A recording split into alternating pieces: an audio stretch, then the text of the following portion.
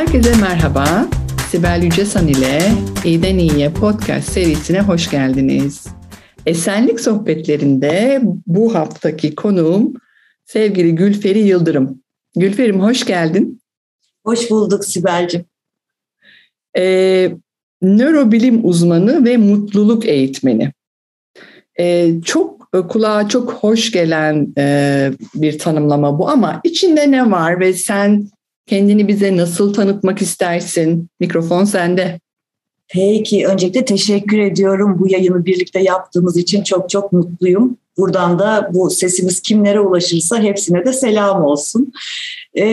Sibel, ben kendimi herhalde böyle meraklı bir öğrenci olarak tanımlayabilirim. Hani benim hayata bakışım aslında keşfetmek, öğrenmek, yeni deneyimler yaşayarak dünyanın güzelliklerini fark etmek ve içinde böyle sindire sindire güzel bir hayat sürmek.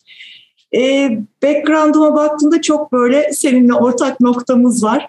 Mühendislik tarafından geliyorum. İstanbul Teknik Üniversitesi'nde elektronik mühendisliği okudum, lisans eğitimi. Daha sonra oldukça uzun yıllar süren, yaklaşık bir 26-27 yıl süren bir kurumsal hayat ve ağırlıklı böyle hani yöneticilik pozisyonunda sağlık sektöründeydi.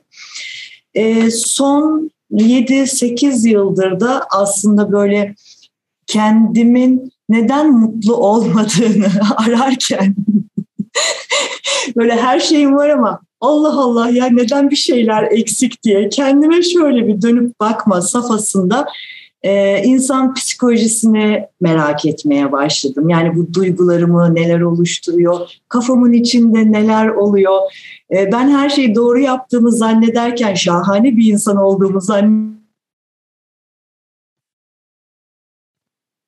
bakmaya başladığımda açıkçası o zaman bu işte mutluluk eğitmenliğinin, nörobilim uzmanlığının, işte psikolojik danışmanlığın temelleri 7-8 sene önce atılmaya başladı.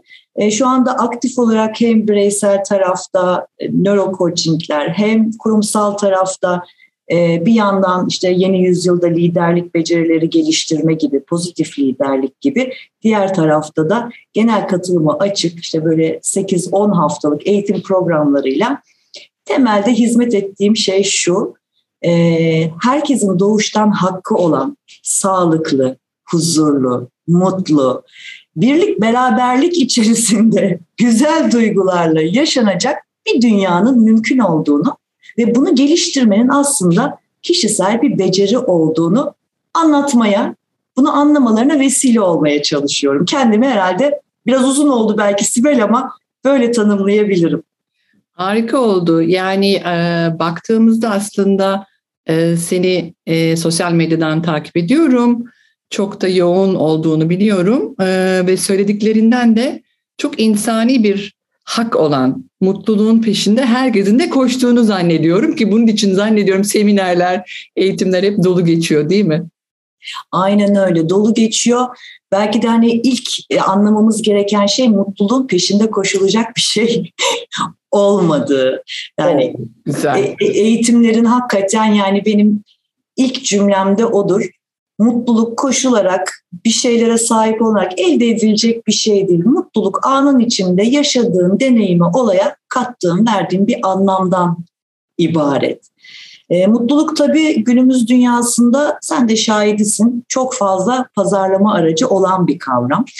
Tarih boyu işte din bilginleri, filozoflar, bilim insanları hani Aristolardan al bugüne kadar hep mutluluğu tarif etmeye çalışmış. Mutlu bir hayatın yollarını, yöntemlerini, Budizm'de, Sufizm'de bütün kadim gelenekler bunu anlatmaya, anlamaya çalışmış. Ama şu günümüz dünyasında hele ki şu son belki sanayi devrimi dediğimiz o hani 1940'lardan 50'lerden bugüne kadar uzanan dünyada mutluluk kavramının sanki biraz içi böyle fazlaca boşaltılmış gibi Sibel. Sürekli bir şeylere sahip olmaya odaklayan, sürekli her şeyin daha fazlasını, daha hızlısını, doymak, bitmek bilmeyen bir böyle hırsla elde etme gayesinin sanki arkasına yapıştırılmış gibi mutluluk. Halbuki baktığında Hani mutluluğun benim için tarifi şu: geçmişinle barışık, geleceğinden umutlu ve şimdi şu anda yaşadığını hissedebiliyorsan mutlu insansın zaten. Yani benim genel tanımım bu. İşin hani akademik tarafında, özellikle bu 1960-70'lerden bu yana pozitif psikoloji, ki sen de o alanın içerisindesin Sibel. Orada Martin Seligman'ın mutluluk tarifinde birinci cümlesi şöyle başlar: olumlu duyguları daha sıklıkla yaşayan der. Biz şey gibi zannediyoruz mutluluğu, sürekli böyle haydi hoppa eller havaya, her an böyle istediğimiz, arzuladığımız her şeyin bize böyle sınırsız ve sonsuzca aktığı bir durummuş gibi. Halbuki hayat öyle bir yer değil, öyle bir şey değil. Yani yarınımızın ne olacağını bilmeden yaşıyoruz. 2 sene önce bilim kurgu filmlerinde izlediğimiz bir yaşamın ortasına global olarak düştük pandemide. Hayat bilinmezlerle dolu. İçinde acısı da var, kayıpları da var, neşesi de var, mutluluğu da var, her şey var. Önemli olan işte bunları bir denge içinde kavrayabilmek, yaşayabilmek. Ama diğer taraftan o acı veya zorlu dediğimiz deneyimlere de saplanıp kalmadan yeterli sürede, yeterli dozda yaşayıp onun içinden böyle akıp geçip hayata devam etmeyi becerebilmek. Mutluluk işte herkese sorarsam başka başka tarifi var ama dediğim gibi hayatı an be an ne yaşıyorsan, gerçekten üzülüp ağlaman gereken bir şey varsa dibine kadar onu da yaşa. Coşup eğlenip böyle topukların havalara çıkana kadar keyif alacağın bir durum varsa onu da yaşa. Ama olumsuzların içinden olabildiğince kırılmadan, çok da saplanıp kalmadan kendini çıkartmayı bil. Zannediyorum ne kadar güzel söyledin.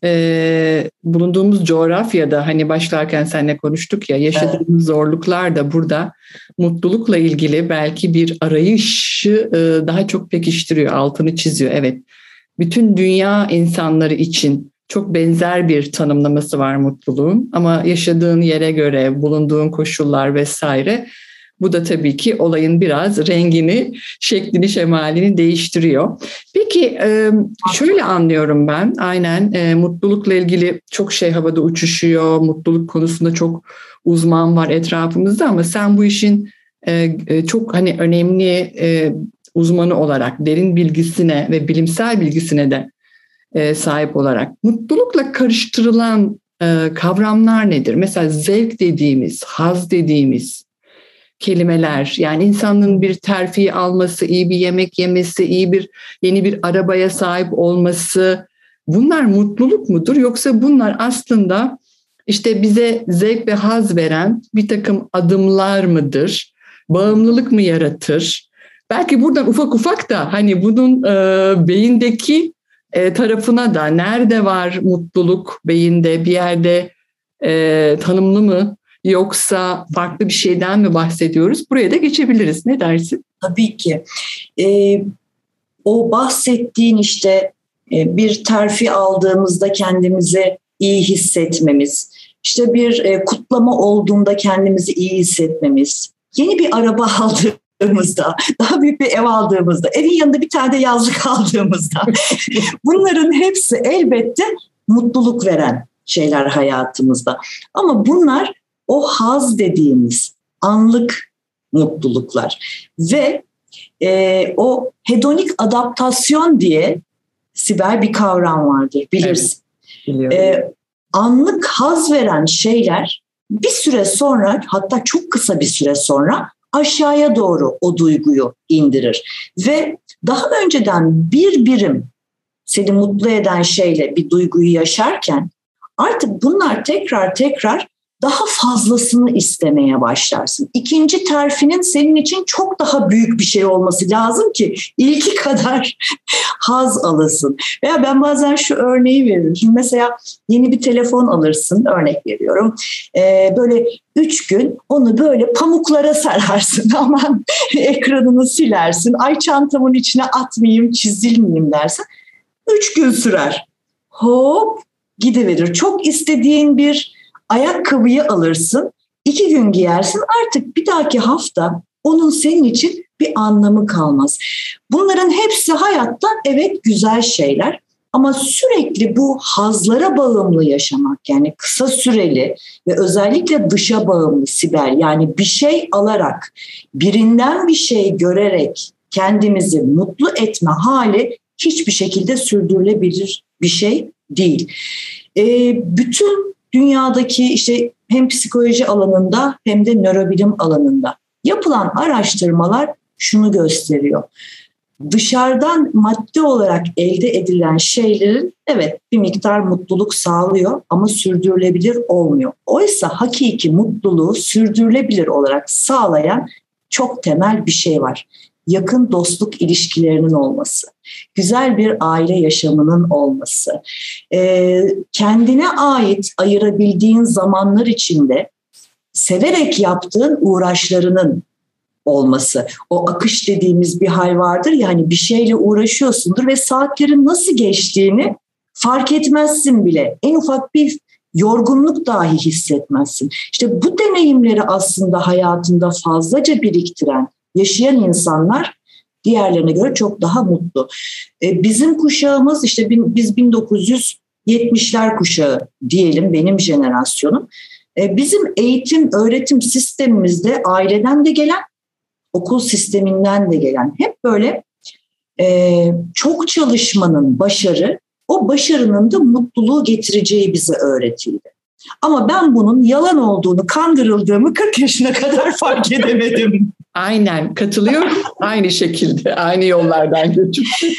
Sürekli işte böyle işte bir terfi alayım, daha üst bir konuma geçeyim. Bir de hani toplumsal şeyler var mı? Gülferi bak kaç yaşına geldin, hadi evlensen artık, hadi evlendin, hadi çocuk yapsan artık falan. Bir yere geldim Sibel, her şey var. Bak, fiyakalı kartvizit, finansal olarak her şey yolunda.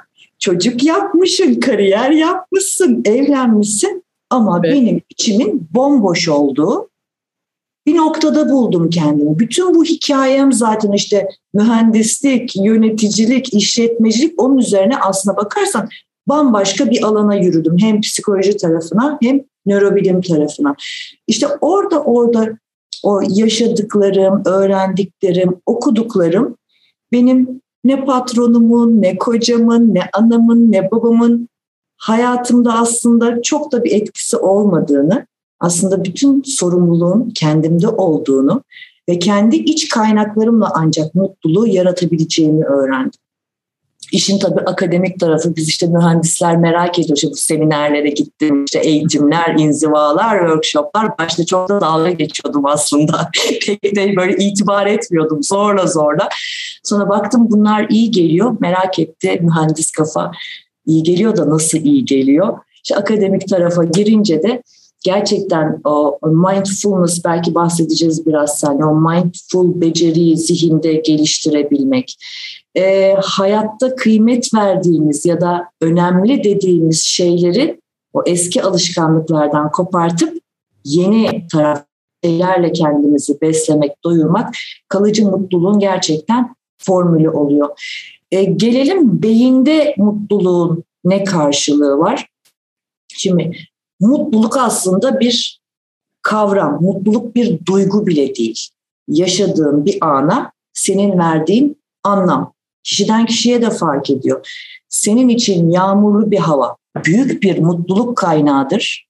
Benim için yağmurlu hava büyük bir travma olabilir. Herkese göre de çok fazla değişiyor. Mutluluk dediğimiz şey aslında bize kendimizi iyi hissettiren olumlu duygular esnasında koyduğumuz etiket olan olaya. Ne hissediyorum? İşte neşe hissediyorum, mutluyum. Ne hissediyorum? Huzurluyum mesela, o anda mutluyum. Ne hissediyorum? Birine karşı büyük bir sevgi ve bağlılık hissediyorum. İşte o anda mutluyum. Ve bunların hepsinin beyinde aslında temsil ettiği bir takım kimyasallar var. Sen onları çok iyi biliyorsun mesleğinden dolayı. İşte iyi duygular içinde olduğumda Birisi bana sarıldığında beynim, bedenim oksitosin salgılıyor. Birisi bana güzel bir iltifat ettiğinde, ya Gülferi bu saç modeli sana ne kadar yakışmış, yani veya Gülferi çok seviyorum seni, ne iyi bir dostsun sen dediğinde bende dopaminler, serotoninler böyle fışkırıyor. Şöyle bir oh deyip hiç böyle rahat rahat kendi kendime dururken işte bir endorfinlerim var.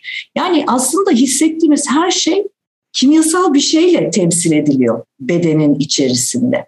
Dolayısıyla beyinde mutluluk diye bir yer yok. Bu arada beynin umrunda da değil bizim mutlu olup olmadığımız. Aradığım cevap buydu. Ama yani beyin işini yapıyor sadece. Beynin tek işi var. Yani tek işi yok. Çok işi var ama ana işi bize hayatta tutmak. Ondan çok bir şey beklemeyeceksin onun ötesinde.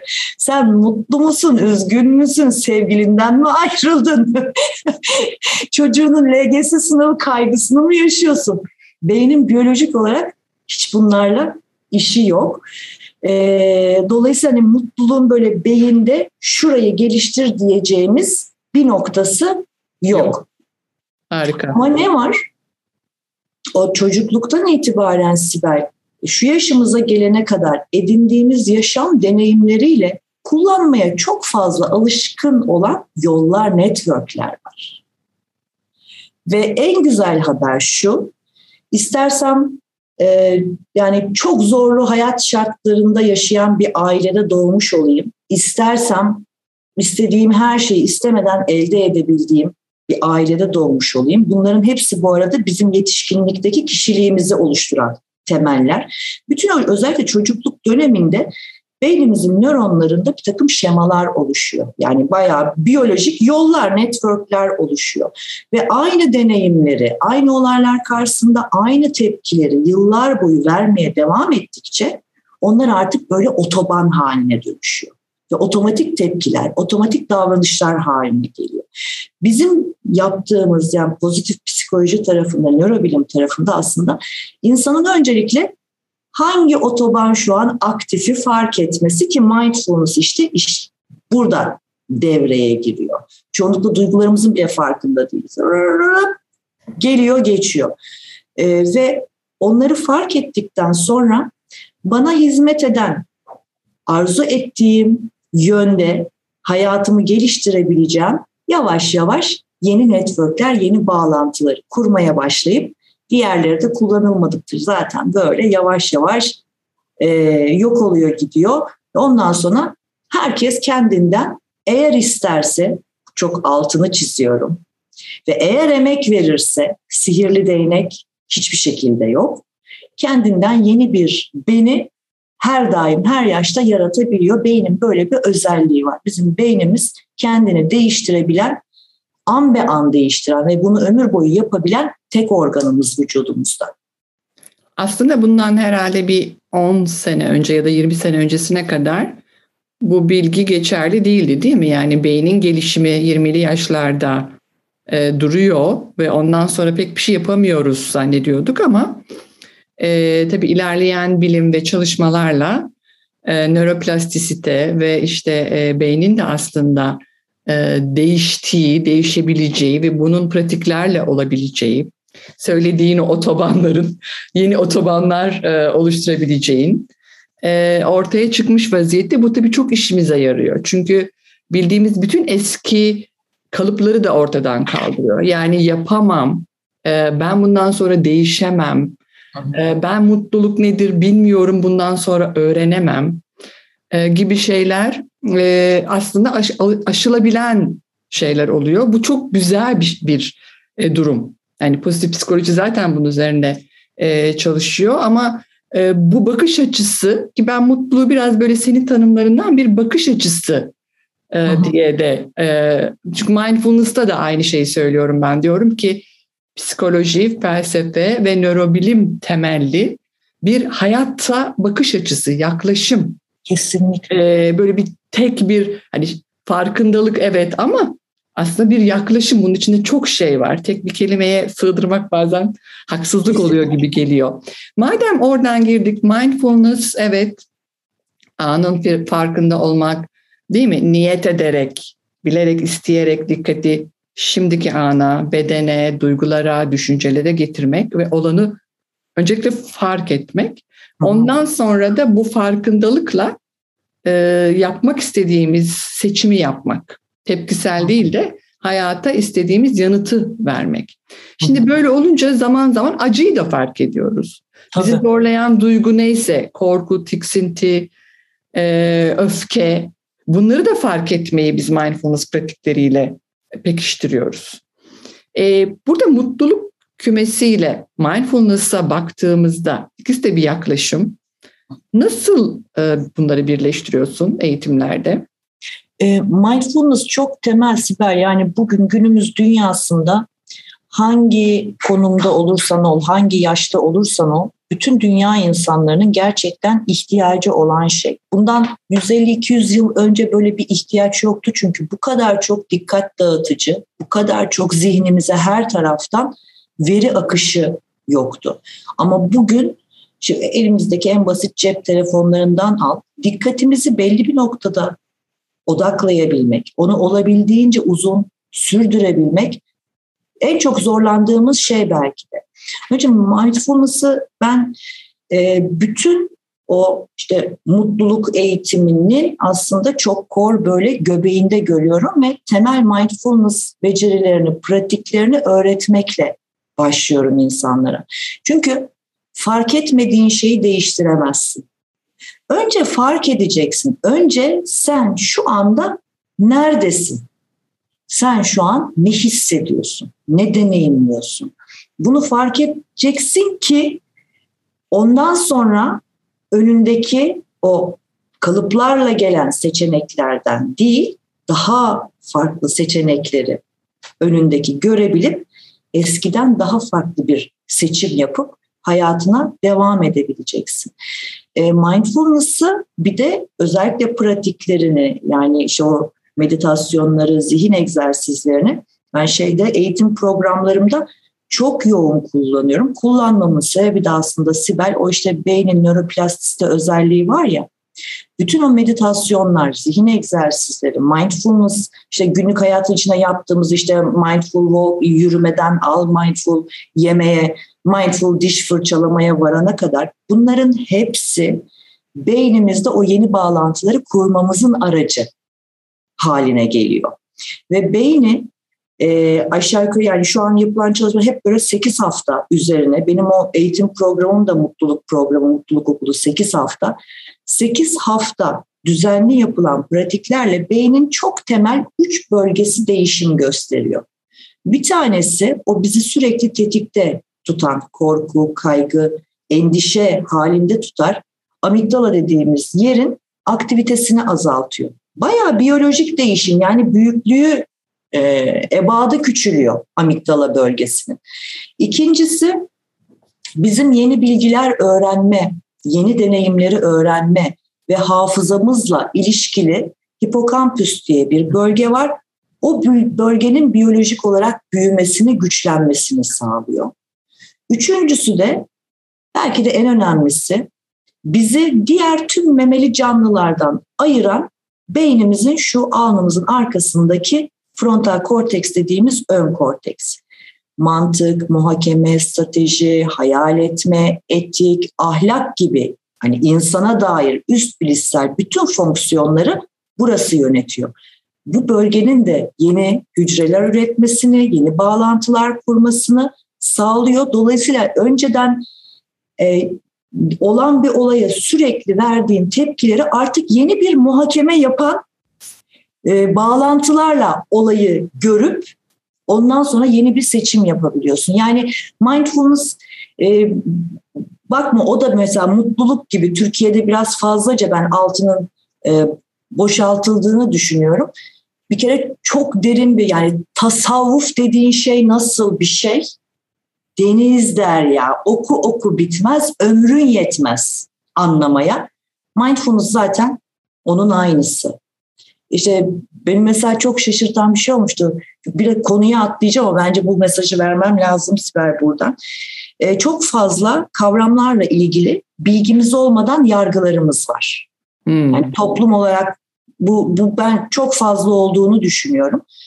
İşte meditasyon, mindfulness'ı sanki böyle bir dini gelenek, işte bir başka dine ait bir takım spiritüel uygulamalar gibi algılayıp uzak duran ciddi bir kesimin hala olduğunu görüyorum. Halbuki o mindfulness eğitimine Sibel gittiğimde işte adamlar nasıl anlatıyor bunu? İşte 4000-5000 yıllık Budist geleneğinden Zen meditasyonlarına dayanan pratikler diyor. Ya eğitimde Sibel her gün Mevlana'nın şiirlerini okudular. Yani şeyden aldım eğitimi, John Kabat-Zinn'in Massachusetts Üniversitesi'nden ve ben bile orada kendi yargımı fark ettim. Yani bunun beni normalde şaşırtmıyor olması lazım, yargım olması. Ama ben de sanmışım ki bu böyle Batı dünyasının geliştirdiği ama işte Budist geleneğin sahip olduğu. Halbuki tasavvufa baktığında bütün o mindfulness'ı vermeye çalıştığı o felsefe, yargısız olabilmek, şefkatle davranabilmek, davranıştan önce niyetinin ne olduğunu fark edip yeni bir yani reaksiyon yerine bir yanıt verebilmek. Bunlar zaten bizim aslında DNA'mızda, genlerimizde toplumsal olarak olan şeyler. Bana mesela en son Marmaris'te bir inzivam vardı 3 günlük. Ya dediler, hocam dediler hani biz ne yapalım acaba daha, hangi alana bakalım, öğrenelim. Vallahi dedim şuna bak buna bak demeyeceğim dedim. Olabildiğince çok deneyim kazanmaya bakın. Merak ettiğiniz her şeye burnunuzu sokun. Hele ki dedim aman bundan bir şey olmaz. Bu bilmem kimlerin işi, mevzusu falan dediğiniz bir şey varsa oraya ekstra dedim. Girin bakın. Şeyimiz çok fazla. Yani bilmeden böyle işte kültürel olarak ya da medyadan oluşturduğumuz yargılar. Geleyim gene toparlayayım Sibel. Ben böyle açılıyorum arada. Ama konumuz öyle. Açılmaya çok müsait. Yapacak bir şeyimiz yok. Yani güzel oluyor. Mindfulness hakikaten her şeyin en çok temeli. Çok temeli. Yani bugün bir öğrencinin işte sınav kaygısını yenmekte veya derslerine veya yaptığı işe dikkatini odaklayabilmekte bile ben eğitim verdiğim işte ortaokul çocuğu, lise çağlarında olan genç kardeşlerimiz var. Çünkü bugünün insanının gerçekten en büyük ihtiyacı. Ben İngiltere'den bir çocuklarla ilgili olan Mindfulness in Schools Project var İngiltere'de. Oradan eğitmen sertifikasını aldım. Yani okullarda verebiliyorum. Orada ilk Londra'da eğitim alırken stres ve endişe ve kaygının 9-10 yaşa indiğini grafiklerle ve araştırmalarla gösterdiler. Yani aslında o büyük depresyon dediğimiz ve genelde 40'lı yaşların sonuna doğru gelen o büyük dalga şimdi çok daha erken yaşlarda gelebiliyor. O yüzden ne kadar iyi olur insanlara, yani daha doğrusu çocukken bu konuları, mesela senin konun mutluluk konusu ki temelinde mindfulness var ya da mindfulness konularını okullarda ders olarak verelim, değil mi? Hayat becerisi, yani hayatın içinde var olabilmek. Belli ki hani John Kabat-Zinn'in bir sözü var, dalgaları durduramayız ama üzerinde surf yapmayı öğrenebiliriz. Belli ki dalgalar büyüyerek de geliyor. O ne kadar güzel bir şey olur böyle eğitimin içine, müfredata bu konular girebilse. Keşke olsa Sibel. Şimdi senin o gördüğün istatistikler işte İngiltere, Amerika, Avrupa vesaire. Muhtemelen bizde yaş daha da küçük. Yani seninle başta da konuştuk ya, biz zor bir coğrafyada yaşıyoruz. Gelecek kaygısının çok yüksek olduğu, hem ekonomik hem politik hem sosyal devinimin hakikaten çok hızlı olduğu bir coğrafyada yaşıyoruz. Ama şuna rağmen benim anlatmaya çalıştığım şu: dikkatini nereye odaklarsan yaşayacağın şey o. Evet, dışarıda bir gerçek var, bunu ben de reddetmiyorum. Ama şu anda benim orayı müdahale edip değiştirmek gücüm yok o alanda. Ne devlet kanunlarını yeniden yazabilirim, ne kültürü bir anda değiştirebilirim. Ben ancak ne yapabilirim? Bunların farkındayım. Kendimi bunun içinde dengede tutmayı öğrenebilirim. Ve odağımı ben bu sisteme bu düzene artı katkı ne olabiliyorum'a çevirdiğim zaman ben mutlu oluyorum.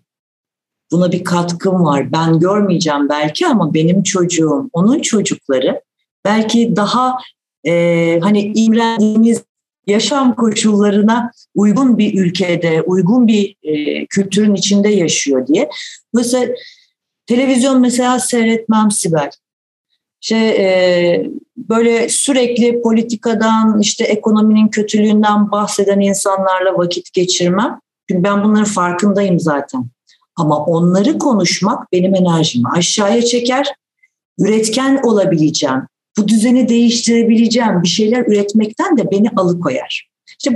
İşte farkındalık dediğimiz şey belki de bu. Dikkatim nerede? Odağım nerede? Ben şu an bu aldığım nefesle neye hizmet ediyorum? Karanlığın ya da zorluğun büyümesine mi hizmet ediyorum? Ya da evet, orada öyle bir gerçek var. Ama ben bunun daha iyi olması için katkımı oluyorum. Elim her nereye varıyorsa, illa böyle gidip de Greenpeace'le balinaları kurtarmamız falan gerekmiyor. Elim kime dokunabiliyorsa.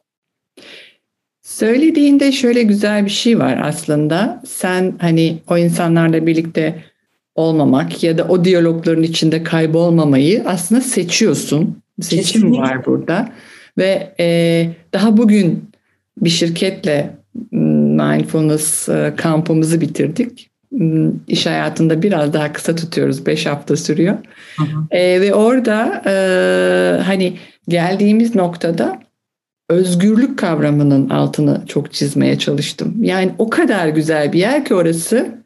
Orada gerçekten özgür olduğunu hissediyorsun. Çünkü seçim yapabileceğini görüyorsun. Farkındalığın getirdiği bir özgürlük alanı başlıyor. Benim için çok önemli. O yüzden mindfulness kavramını bu yüzden de seviyorum. Özgürlük altını çizdiği için. Öbür tarafta çünkü sürekli kurban psikolojisinde aslında kendini tutuyorsun o alanda. İşte döviz kurları arttı, kahretsin, böyle patronum şöyle yaptı, o bana haksızlık etti, bu bana bahtsızlık etti. Ama sen o hiç memnun olmadığın koşulun içinde durmanın senin seçimin olduğunu kabul ettiğinde orada zaten bir gevşeme, bir rahatlama geliyor. Hadi bakalım o zaman dön şimdi başka yeni bir seçim yap. Yani değil, aslında temeli şu: değiştiremeyeceğin şeylerden dikkatini çek, değiştirebileceğin, etki edebileceğin şeyler üzerine tüm enerjini odakla. Dışarıda değiştirecek bir şey yok burada. Kendimizde. Biraz böyle şey gibi, hatta biraz daha abartacağım. Bazen yaşamayı seçmek gibi. Hani gerçekten her sabah kalktığında dediğin gibi dikkatini nereye veriyorsan, medyada duyabileceğin çok farklı haberler var. Şiddet, terör vesaire. Bu ülkede hep bir kaynayan bir kazan.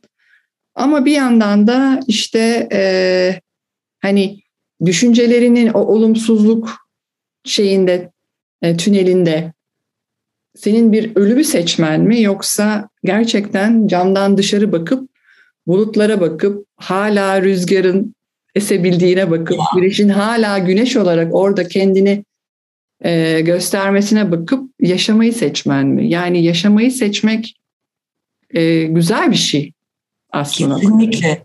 Çok bir de işin biyolojik tarafı da var Sibel. Hani bu böyle şu an konuşmalarımız şey gibi gelebilir. İşte Pollyanna, açtım camları, aman nasıl da güneş. Zihnimizden geçen düşünceler direkt bedenimizin biyokimyasını değiştiriyor. Her olumsuz düşünce o amigdala dediğimiz o korku, kaygı, endişe bölgesinin işte aşağıya talimat veriyor, tamam mı? Kortizol salgılayın diyor. Ve kortizol düzeyi yüksek olduğunda ve bunu sürekli hayatında, gün içinde çok fazla uzun saatler veya hayatının şöyle uzunca bir dönemi bu şekilde yaşamışsan, fiziksel olarak bir kere bağışıklık sistemin zayıflıyor, hastalıklara açık hale geliyorsun. Hastalanmışsan iyileşmekte sorun yaşıyorsun veya kalıcı kronik hastalıklar geliyor. Şimdi bu fiziksel yansıması. Bir de zihinsel performansına çok büyük etkisi var. O ön korteks dedim ya, işte strateji, plan yapma, hayal kurma, yani bizim üst bilişsel performansımızı yöneten devreler. Eğer amigdala aktifse, kortizol bombardımanındaysa vücudun, beynin, burası çalışmıyor, kaput. Dolayısıyla sen kendi hayatını güzelleştirecek ya da iyileştirecek şeyler yapmaktan da kendini bayağı biyolojik olarak men etmiş oluyorsun. Onun için pozitif bakış açısına sahip olmak, olayların olumlu tarafını görebilmek, insanın hayatında daha üst bir versiyonunu yaşaması, deneyimlemesi için aslında birinci kural. Ve bu geliştirilebilir bir şey, öğrenilebilir bir şey. Yani yarısı dolu bardağın, evet hani ne tarafını gördüğün var, tamam, doluyu görüyorum zaten. Boşu neyle dolduracağımız da bir seçim. Tamam. Evet. Yarın hava yağmurlu da olabilir, yarın hava güneşli de olabilir. Ben o boşu bugünden, kahretsin yarın yağmur yağacak, trafik nasıl olacakla mı dolduruyorum? Ya da yağmur olmayabilir yarın, ya yarın güneşli olabilir havayla mı şu an kendimi o güneşli havanın duygusunda tutuyorum? Çok varsayımlarımız var. Özellikle geleceğe, yarına, öbür güne, işte 10 sene sonraya projekte ettiğimizde ve beynin çok evrimsel bir özelliği, gelecek projeksiyonlarını ağırlıklı olarak olumsuz yapar. O da işte milyonlarca yıldır doğanın içinde kalabilmek için, kendini hayata tutabilmek için beynin geliştirdiği, yani böyle genlerimize işlenmiş bir devre. Ama onu fark et, olumsuz düşündüğünü, olumsuz hissettiğini, o varsayımdan çek kendini, daha pozitif bir senaryonun hayalini kur. Böylece henüz gerçekleşmemiş bir şey için bugünden üzülmezsin. Çok güzel. Böyle zamanın bu kadar çabuk geçtiğini bilmiyordum. Nasıl oldu biz 40 dakika konuştuk? Vallahi olmuş Sibel. Ya böyle konular çok hani ortak paylaştığımız şeyler olunca ben de şeyi hissediyorum. Ağzımdan çıkan sözcüklerin senin nasıl algıladığını, ne demek istediğimi çok iyi anladığını hissediyorum. Onun için akıyor. Biz podcast'i çekerken tabii birbirimizi görüyoruz Zoom üzerinden. O yüzden enerjilerimizi de hissedebiliyoruz ama umarım bu bizi dinleyeceklere de geçiyordur. Eminim geçiyordur. Aslında kapatacağız ama bir şey aklıma geldi. Son olarak onu sormak istiyorum sana. Yaşla birlikte, yani şimdi herhalde yaş almak konusunda böyle 50'lerin ufak ufak sonuna doğru gelirken aklıma takılıyor. Mutlulukla ilgili hani deriz ya, işte annem 80 yaşında artık hiçbir şeyden mutlu olmuyor. Çok çabuk her şeyde bir olumsuz taraf görüyor vesaire. Bir bağlantı var mı? Yani mutluluk bir bakış açısıysa yaş almakla mutluluk arasında nasıl bir bağlantı var? Şöyle söyleyeyim, aslında araştırmaların söylediği yaş aldıkça insanların mutluluk oranı yükseldiğine dair dünyada. Çünkü o hayat deneyiminde pek çok şeyi aşmış, geçirmiş, bitirmiş oluyorsun ve asıl sana değer katmış olan, işte kurduğun aileyse, çocuğunsa veya hala da ayakta dinç ve zindeysen, yaşıyorsan bir şekilde, bunun verdiği mutluluk insanlarda fazla oluyor. Bütün araştırmalar bunu gösteriyor. Yaşlanmak ve yaşlılık da aslında sadece bir düşünce, kültürel olarak bize kodlanmış bir düşünce. Yani şu an işte İstatistik Kurumu'nun şeyine göre 2019 yanılmıyorsam erkeklerde 76, kadınlarda 81 görünüyor ortalama yaşam süresi. Ama şunu biliyoruz ki biyolojik olarak aslında bedenimize iyi bakarsak, zihnimize iyi bakarsak 130-140'lara kadar böyle bir potansiyel var ve böyle hani eli bastonunda işte artık koltuğun bir kenarında oturuyor değil, gayet aktif, gayet canlı, heyecanlı ve o nöroplastisi dediğimiz şey yaşla alakası yok. Son nefesi verene kadar Sibel, beynimizi yeni deneyimlerle, maksatlı olarak hayatımıza katacaklarımızla geliştirebiliyoruz. Beyni en çok bu arada özellikle hani 40'lar 50'lerden sonra o zihni dinç tutabilmek, hafızayı kuvvetli tutarak yaşlanabilmek, bunun için yeni bir takım beceriler öğrenmek beyni inanılmaz besliyor. Ne gibi? Yabancı bir dil öğrenmek gibi, yeni bir enstrüman çalmayı öğrenmek gibi. Yani bizde biraz bizim toplumda şey de çok fazla, ama ne yapacağım bu saatten sonra? Tamam mı? Ya ne yapacağın değil, bir atıyorum ruhumu şenlendireceğim, yeni bir şeyi öğrenme heyecanı ve bu bir taraftan benim beynimin tıpkı gençlik yıllarındaki gibi biyolojik olarak dinç ve sağlıklı kalmasını sağlayacak. Onun için herkese tavsiyem aslında hayatlarını böyle işte tarla, arsa, ev, ünvan falan, tamam güzel bunlar da nereye kadar? Bunları biriktirmeye adamasınlar, deneyim biriktirsinler. Yeni yerler görsünler, yeni ortamlara girsinler, yeni enstrüman, yeni bir lisan, yeni ne olursa deneyim. Bu hem ruhumuzu hem de beynimizi genç tutan en önemli şey. Harika bir formül oldu bu. Öğrenmeye her zaman meraklı olan ben hep genç kalacağımı ve hep mutlu olacağımı biliyorum şimdi söylediklerinden.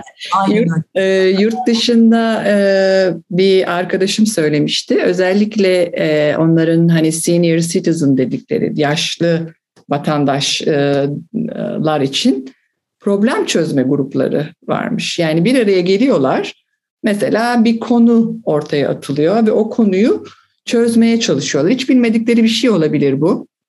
Beyin jimnastiği gibi. Beyin jimnastiği yapıyorlar. Dediğin gibi hiç bilmedikleri bir konuda bir takım verilerle vesaire grup çalışmalarıyla çok hoşuma gitti ama hani dedim ki Türkiye'ye getirsek kaç kişi buna ilgi duyar bilemiyorum. Ama evet yani bunun bin bir yolu var.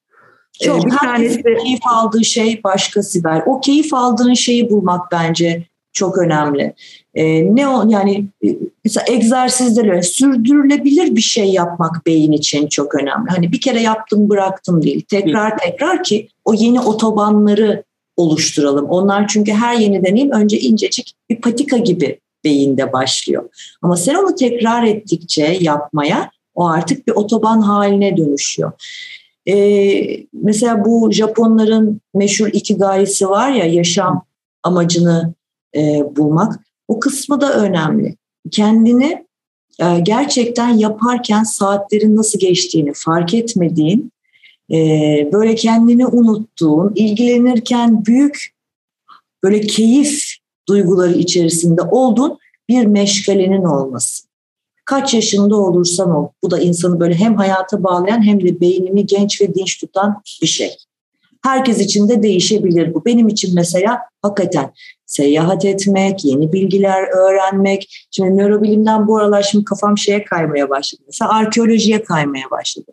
Artık onu da okur muyum sanmıyorum. Okumam üniversitesine ama mesela şu an o geçmiş tarihi okumak, oralara seyahatler etmek beni inanılmaz keyiflendiriyor.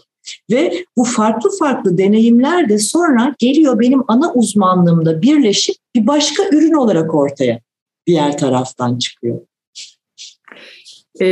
Sabit zihin ve işte hani ne der, ben yeni bir şey öğrenemem bu yaştan sonra, benim işim ne, öğrensem de aklımda tutamam, yapamam vesaire. Halbuki öğrenen zihinde olsak, bakalım burada benim için ne var diye sadece sorsak bile kim bilir ne fırsatlar açılacak. İyi ki geldin. Ağzına sağlık. Benim için çok ilham verici bir konuşma oldu bu, sohbet oldu. Çok şey öğrendim. Eminim bizi dinleyenler de kendi mutluluk formülleri için bir sürü küçük ipucu, hatta çok büyük ipuçları edileceklerdir. Ağzına sağlık. Kim bilir belki ileride bir gün gene başka bir konuyla bir araya geliriz. Neden olmasın? Tabii ki mutlulukla. Çok çok teşekkür ederim Sibel. Senin aracılığınla da her kime ulaşıyorsak hani bir cümle bile böyle onların kalbine bir umut, bir ışık, bir heyecan katabildiysek ne mutlu bize. Çok teşekkür ediyoruz. Evet, herkese esen kalın, iyi kalın diyoruz. Bir sonraki sohbette görüşmek üzere.